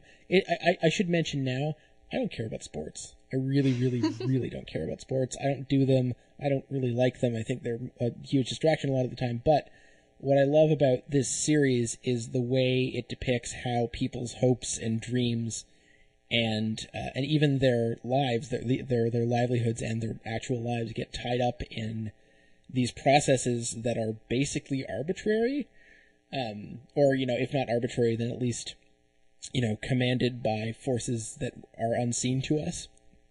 And yeah, that to me is a great example of that, where so many, there's the threat of financial ruin and massive national upset over a sports trade, which only a very select a select number of people control that and nobody else. And I don't know, stuff like that I find innately fascinating. Yeah, I think one of my big takeaways with 30 for 30 was that while the overall, like I said before, the overall quality is really good, a lot of this, and also there are just a few of these that are just, it doesn't matter who you are, they're really good. They're great, I would say. But for the most part, I think it really depends on the context that the viewer is bringing to it and what you're interested in. Because for me, King's Ransom was, while I actually very much appreciated the sociological element to it, the way that Edmonton was affected by this, which I was not as aware of.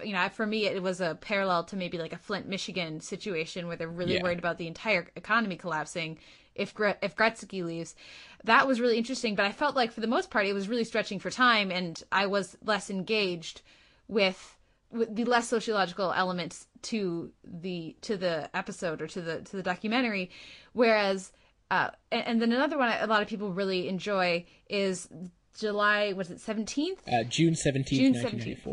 1994. And that one also wasn't very interesting to me just because I remembered a lot of that footage, at least from the car chase with O.J. Simpson. And so while it was interesting to see all these different sporting events juxtaposed in the same day, I was looking for context. I was looking for something other than footage I had already seen.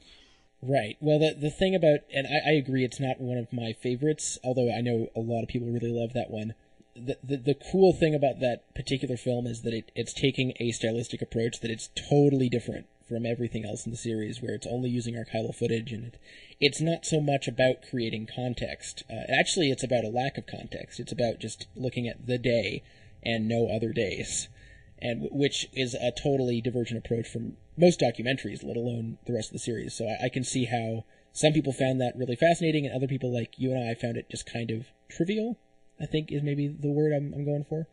It's just that I didn't feel like I learned anything or saw anything in that I didn't already know. And I kept waiting and I'm sure it really didn't benefit from the raised expectations that I brought based on how strong of an affinity that so many people have for this particular one. I'm sure that really didn't help. But I kept waiting for some sort of insight, which is, that's why I watch documentaries. I want to learn something. I want to see something I haven't seen before in some way. And I didn't feel like I got that much from that one. And I was curious to see, because of, you were in Canada, you didn't necessarily get bombarded with that footage in the same way. I was curious, if that made a difference to you.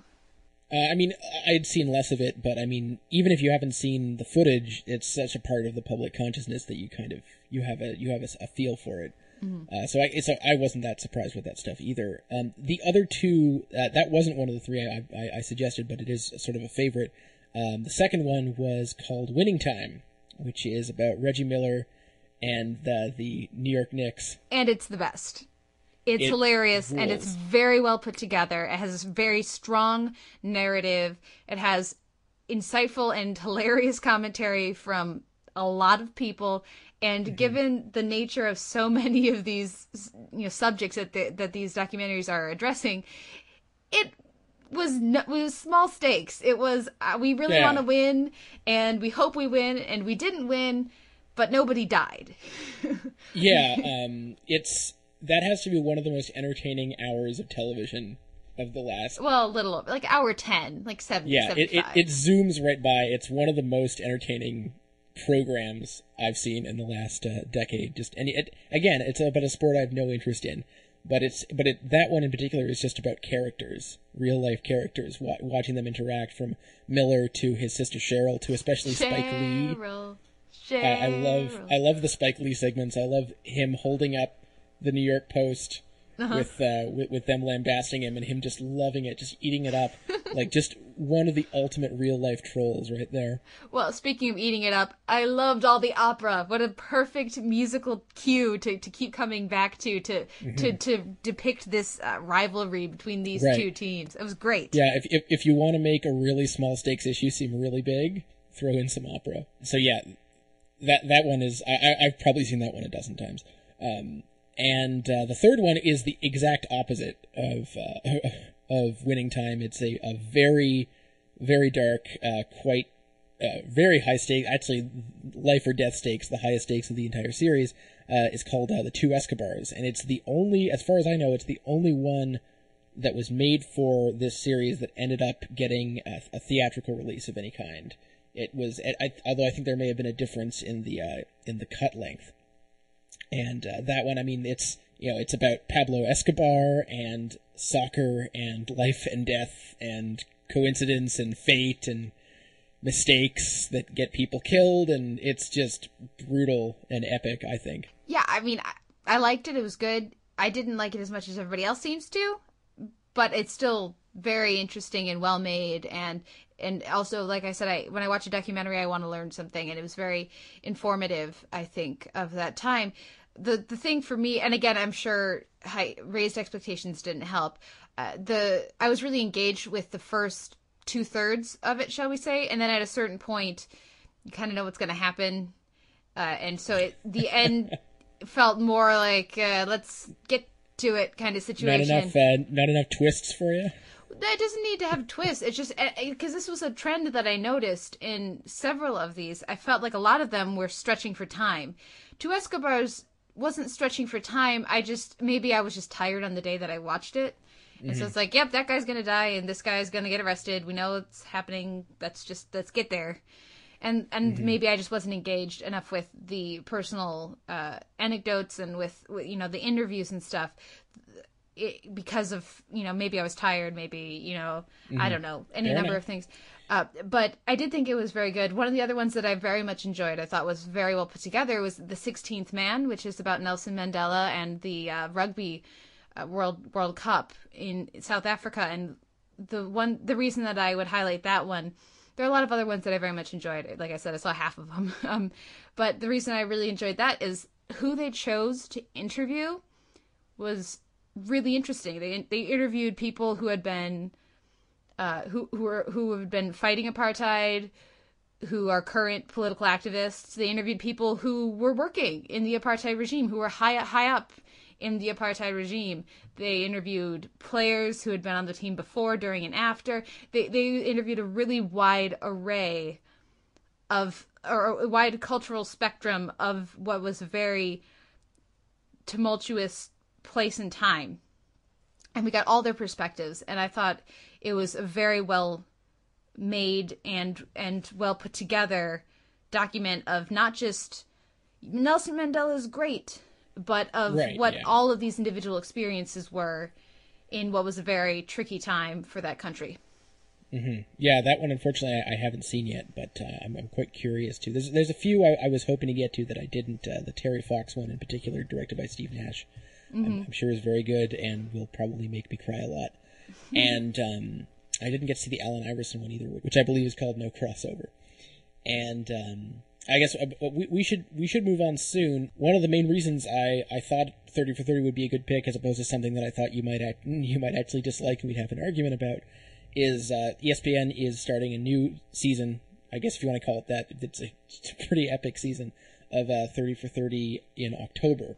Mm-hmm. And so that I assume is just going to be basically nonstop. So looking forward to hopefully adding it to the Televerse roster, assuming that they don't churn out 2-hour movies every week and make us want to die. Well, as I understand it, there are only 6 that they're doing for this next installment.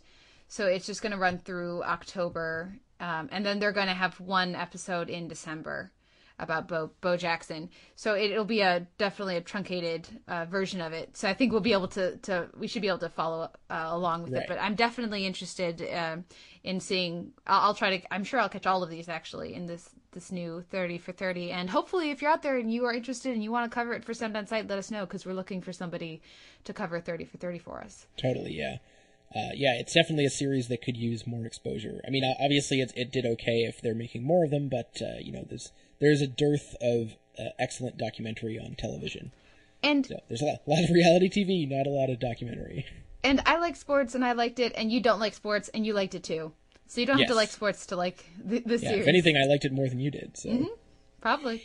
But speaking of, I liked it more than you did. Let's move on to Doctor Who, and I'm just going to preface this with, I had you watch 2 episodes or 1 story. There's a whole background thing to why Doctor Who it's called a story, not just an episode. I had you watch 3 2-part stories, 1 for each of the modern Doctors, so Eccleston and then Tennant and then Matt Smith. Those 3 episodes or stories were the Empty Child and the Doctor Dances for the 9th Doctor, and then the Silence in the Library and Forest of the Dead for the 10th Doctor, and then the Impossible Astronaut, Day of the Moon for the 11th Doctor. And why don't you give those who don't know somehow sort of your background with Doctor Who before this and what you thought of these episodes? And I'll try not to jump in too much. Right. So, I'm going to need your assistance with this anyway. So I work with, I used to work, I moved, but I used to work with a lot of Whovians, and I'd catch snippets of episodes at work, and whenever anyone would discuss any aspect of Doctor Who, it always just sounded really, really annoying. So I fostered this bone-deep distrust of Doctor Who that wasn't really fair, but, such is life. So then, of course, when we were thinking of what to do for this, I thought, you know what? It's time. It's time I sit down and watch some Doctor Who. We already went over the Whedon hump, so we may as well undo every other aspect of my personality while we still can. So, Doctor Who. So, I have a question before we discuss the episodes. Why these 3 stories? Well, there's a couple reasons that I chose these. First of all, to be honest, the 9th Doctor, Eccleston was only there for 1 season, and while there's a lot of fun episodes in that first season, it's not quite as sure of itself as compared to some of the other seasons. So there's more peaks and valleys, and I'm a big fan of Stephen Moffat's writing.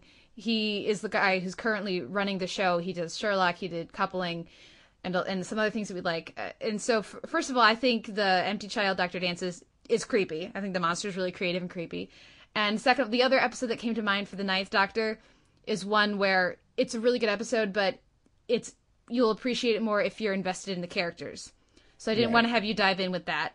I also didn't want to have you dive in with the Daleks and with all that other stuff, because that adds all the baggage to Doctor Who that not everybody's a fan of. Some people love, some people are really tired of. So I figured that was an easy way in. And plus the BBC is usually pretty good at period dramas, and that was a historical one set in the past. Then we had for the 10th Doctor one that's set in the future, and so I thought that was a nice, kind of jump. And that one introduced this character of River Song, who is much more prominent in the 11th Doctor's reign.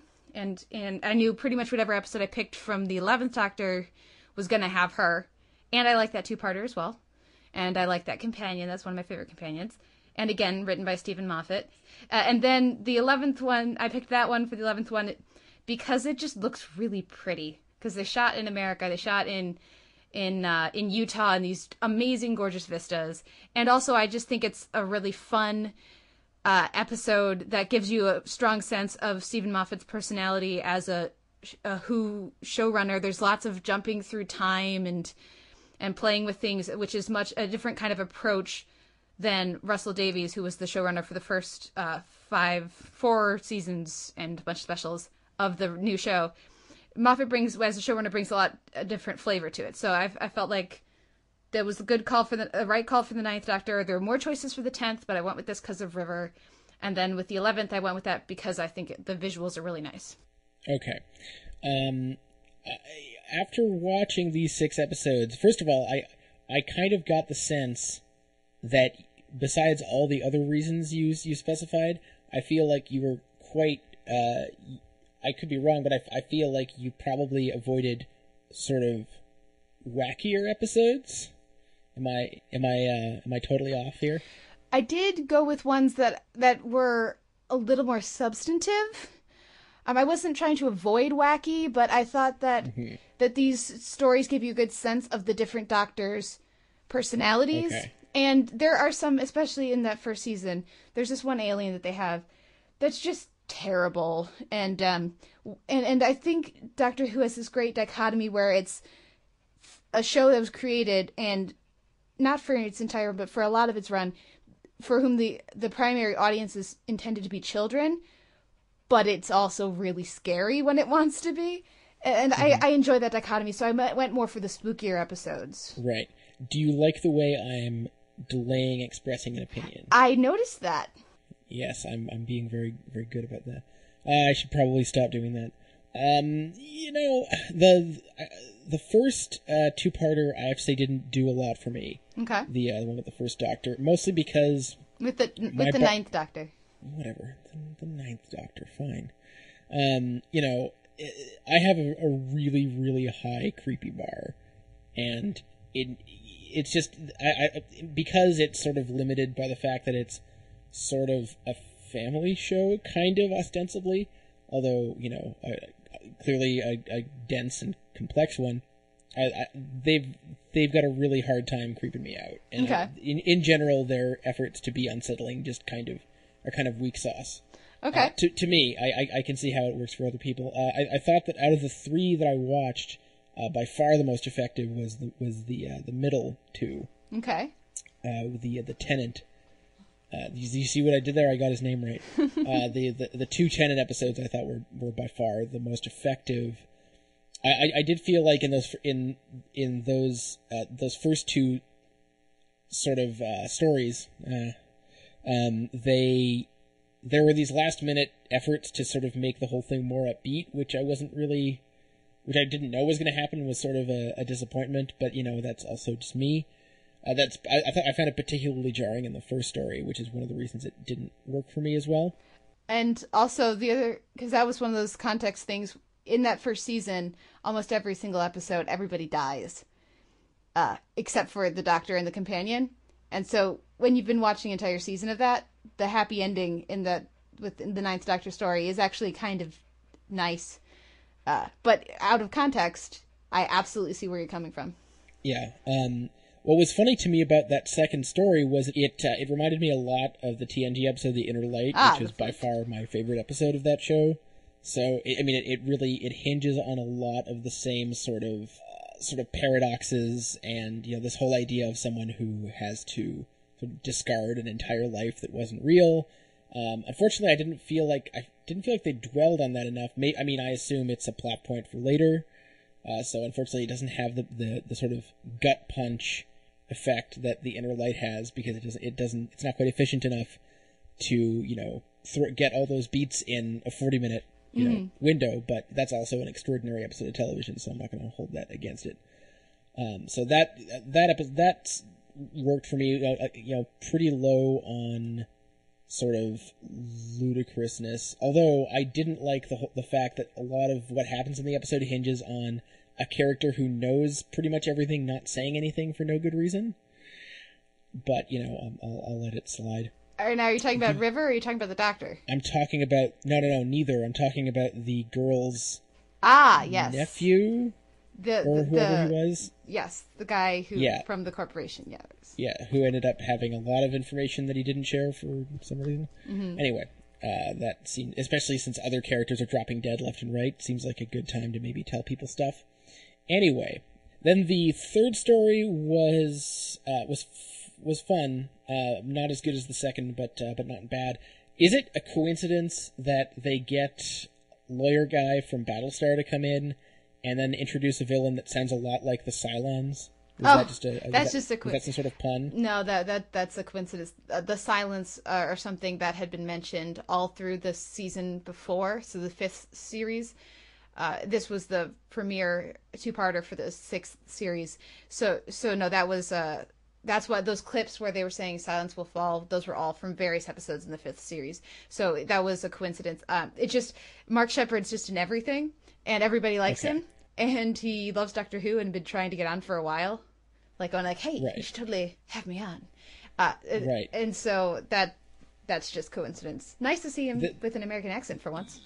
Yeah, there was some stuff in that episode that didn't really make any sense to me, and I don't think it's because of, continuity stuff. For instance, the episode ends when they manage to transmit, this alien's message saying you should kill us all, but how do people remember it? The point of that, the trick with that is that they had established in the episode that the Cylons were giving subliminal commands to humans, because when the humans become highly suggestible when they see the Cylons, and that's how the Cylons control people. Right. And so therefore, and when you see the Cylons, you remember all the other times that you've seen them.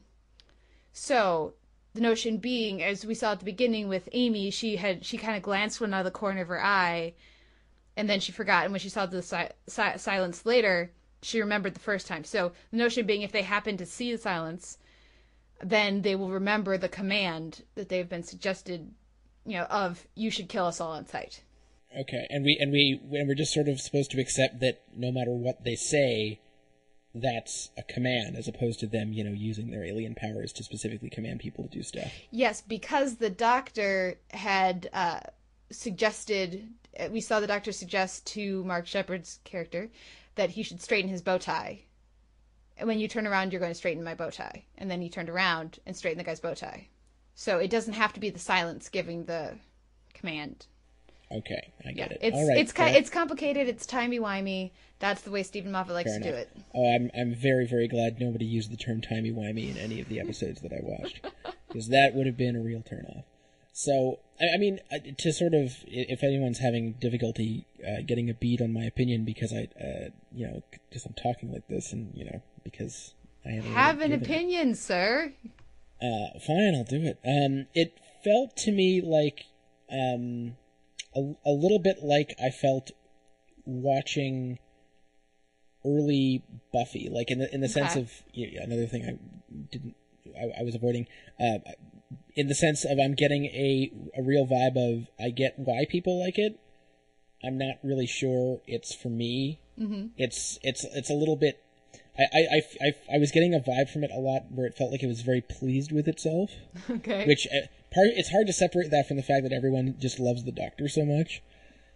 So maybe that's he does too. At least some of them do. Some of them really hate themselves, but they all kind of both love and hate themselves. Right, and there's a lot of characters looking and awe at stuff, and I think it's in general a show that does a lot better if you still have a sense of wonder, which I really, really don't. So, there's no childlike bit of me anywhere. So, I think I can recognize in that sense that it's not really meant for me, but at the same time, there were definitely bits of each episode that I dug, sometimes a lot, sometimes, not so much. I think you probably chose these stories very shrewdly. So it's also sort of hard for me to get a beat on how much I would like the show if I were to actually be strapped to a Clockwork Orange machine and made to watch the entire thing. Mm-hmm. I'm guessing I would be greatly annoyed with it a lot, probably as I am in life already. But I did enjoy bits and pieces of there was stuff to enjoy in all 3 episodes, even if the first story didn't exactly light my world on fire. Okay, I think that's fair, and I appreciate you going in with an open mind. I think that Well, part of the reason that I was bothering you for a while, and then I stopped because I realized I was being a dick. Part of the reason I was bothering you for a while to give Doctor Who a chance is that I genuinely think you would like it based on the fact that you liked Buffy. Because for RTD, Buffy was the watchword for Doctor Who when he brought it back. So there are season-long arcs that are just kind of sprinkled throughout and then become major towards the end of the season in his series. I think it definitely it takes a while, to find its feet with some of the tonal balances. So there are certainly on episodes and off episodes. But I do think, like for example, when you're talking about Donna's story in Silence in the Library and Forest of the Dead, I think you would really enjoy her arc over the season where she's the companion. I think that would be very. I can't say why because it's mega spoilers, and we don't do spoil. I'm not going to do those spoilers because I know we have some listeners who are just starting Doctor Who. Go Mandy. So hopefully I don't want to spoil anything for them. But I think there are parts of the show that you would really enjoy, and I do think there are parts of it that would drive you nuts. Mm-hmm. Well, there were even little bits here that did that. So yeah, another qualm I have that I'm going to mention and probably piss off a lot of Doctor Who fans is the terrible CG. No, I mean whatever. I don't hold bad effects against people. Okay. Or I try not to, unless it's really extreme, like in the case of the tripods. But based on the one story that I saw, really wasn't crazy about the guy playing Rory. Oh, Rory Pond. Oh, he's awesome, Arthur. Rory. Well, okay. The reason that I say he's awesome is that Rory gets a really marked and well-structured character progression from his introduction in the beginning of the 5th season through to what we've seen so far and what I assume we're going to see by the time the Ponds leave midway through this upcoming season. So he's had he's gone through a lot at this point, including being alive for 2,000 years as a plastic man. So he's actually older than the Doctor at this point, but it's complicated. He doesn't seem older. He seems a little bit too petulant to be that old, but maybe I'm also judging on 80 minutes of screen time when there's presumably hours and hours and hours. Yeah, it's a show that some of it balances really well. But there's definitely episodes that are companion heavy, companion light, Doctor heavy, Doctor light. For example, I know you've seen part of Blink, which is the episode everybody always picks to introduce people to the show, and that's one where the Doctor's barely in it. It's all about Sally Sparrow, played by Carey Mulligan. So sometimes, like, this was one where Rory didn't get as much to do. There are some episodes where he gets a lot more to do, but definitely the main companion is, for the most part, Amy at this point in the show. So Amy gets a lot more of the focus. Right. Okay, just throwing that out there. Absolutely. So yeah, I'm giving. I wish I had a more committal response for the curious Whovians. I guess if I had to give it briefly, I would say I tentatively approve. I don't know if I'll actually watch anymore. Okay. I got a lot of stuff to catch up on. It's kind of, I'm not gonna lie, it's very, very, very, very, very, very low on my totem pole. But, it's there. It's the thought is in the back of my head. So thanks, guys. It's in there, all right? Are you satisfied? Damn it. So then I take that to mean that you are not going to watch the new season when it premieres this coming Saturday. Well, I thought about that. I mean, we have a dedicated Doctor Who cast.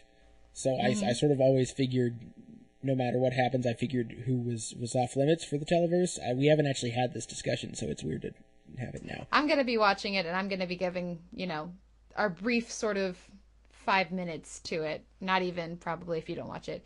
I don't think we'll spotlight the show for anybody curious. Even if Simon watches it, I doubt we will spotlight it because we have another fabulous podcast over at Side that does that. Right. And they do it very well, so they've got that covered. Right, so yeah, I think that's a sensible solution, is only make sure we limit our discussion to several minutes, since we have another podcast that will probably be doing it for, I would say, about 7 hours per episode. If only. I would love it. I would listen to all of it. Okay.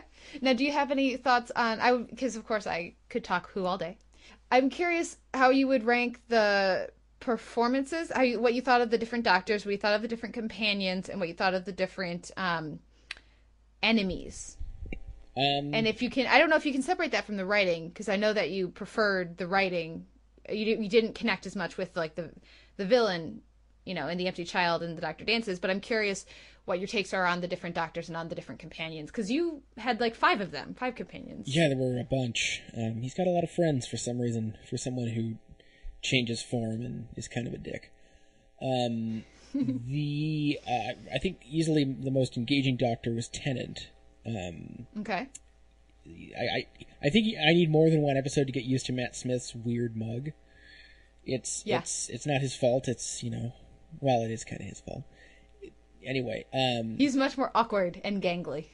Yeah, and I found it a weird mix, his awkwardness with the fact that he was maybe the cockiest of the 3, at least from what I saw. Maybe that's incorrect. Anyway, out of the companions, I mean, Donna's story was by far the most interesting to me out of what we got. I have nothing against Billie Piper, but her story was very. She had nothing to do. She didn't have much to do. I gather that that's the first time that we see Captain Jack. Yep, he comes back in a big way and then goes off to do torture. Right, I figured that part out all by myself. So yeah, I mean, it was hard to separate the fact that Donna's story is way more engaging and much sort of deeper than certainly Billie Piper's characters. I don't even know her name. There you go, Rose. What she had to do or not do. So the only companion that you connected with at all was Donna, is what I'm getting from this. Yeah, I was confused as to why River wasn't annoyed a lot more, and more often based on what seemed to be happening. But that's again, it's hard to have context for that. But out of the villains, the Silents were clearly the most. They were the closest to being creepy. I didn't understand though why they weren't just exploding everyone all the time. They seem to do a lot of standing around and explaining stuff, or just standing and being creepy. If I had the ability to explode things with my hands and there were people getting in my way, I would explode them all. So that seemed, like a bit of a stretch to me.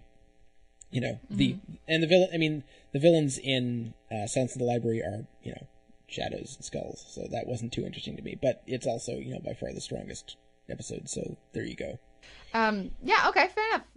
I totally see where you're coming from with that. I think, well, first of all, Donna is my favorite companion of the 50 years. Well, next year it'll be 50 years of Doctor Who. So I'm with you there. I don't connect with her as much in this individual story. Like the part of the story that you connected with the most is the part of the story I connect with the least in Silence in the Library and The Forest of the Dead. I'm far more interested in what's going on with River and the Doctor. But I do think Catherine Tate, she proved herself to be quite an excellent actress over the course of her series after a really obnoxious, annoying first appearance. The character is my favorite in this series run. I love Matt Smith as the Doctor. I love his Doctor. I love how alien and awkward and dorky he is. And bow ties are cool, no matter what you say, Derek Gladue, host of the Sound on Sight Doctor Who podcast. So I like all the Doctors, and I think of these villains, my favorite are probably the Silence, and then the creepy kid, and then after that the Vashta Nerada. So I'm pretty much on the exact opposite view on a lot of these things. But okay, I love Doctor Who. I'm a big fan. Can't wait for the new season, and thank you for being willing to go on somewhat of a Doctor Who journey with me. There we go. And if we make it another year, I'm gonna actually be a dick next time. I'm gonna make you watch Xavier Renegade Angel or something. Hey, you had that option. You brought it up. I did. You decided you did. I decided not to do that, and I don't know. Maybe I'll be more callous next year. We'll see. Yeah. Of course, feel free to send us emails suggesting things for we can save up for next year for what you guys think we should make each other watch. I think it's a good tradition to start. So I'll have to start like pegging things for next time for what I'll pick next time. But it sounds so sadistic when you say making us what, like it sounds like we're torturing each other.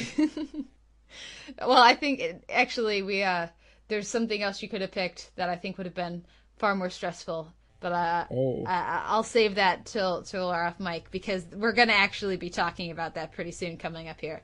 So that'll be a little bit of a tease to the audience. But let's go into a few show notes here at the end of the show. Of course, the intro and outro music is Sweet Petite by the Bicycles. You can find us up at soundandsight.org, where we're going to have a post where you can leave comments. You can listen to the show streaming there or streaming at Current TV. And of course, we're also in iTunes with both an M4A and an MP3 feed. The M4A feed has chapters, so you can skip around and avoid spoilers. Please leave us a rating or review there. We love ratings and reviews. Yes, we do. We need more of those things, because it helps people find us and generally makes us seem cooler. And it makes us, it's a lovely surprise to get. It's sort of puts a boost in our day when that happens. So yes, it should. Let us know what you think of the show, and leave us a comment at the website, leave us a review on iTunes, or you can talk to us on Twitter. I am at the Televerse. You are? I'm at Sucker Howell. Of course, you can always email us, theteleverse@gmail.com. We would love to hear from you.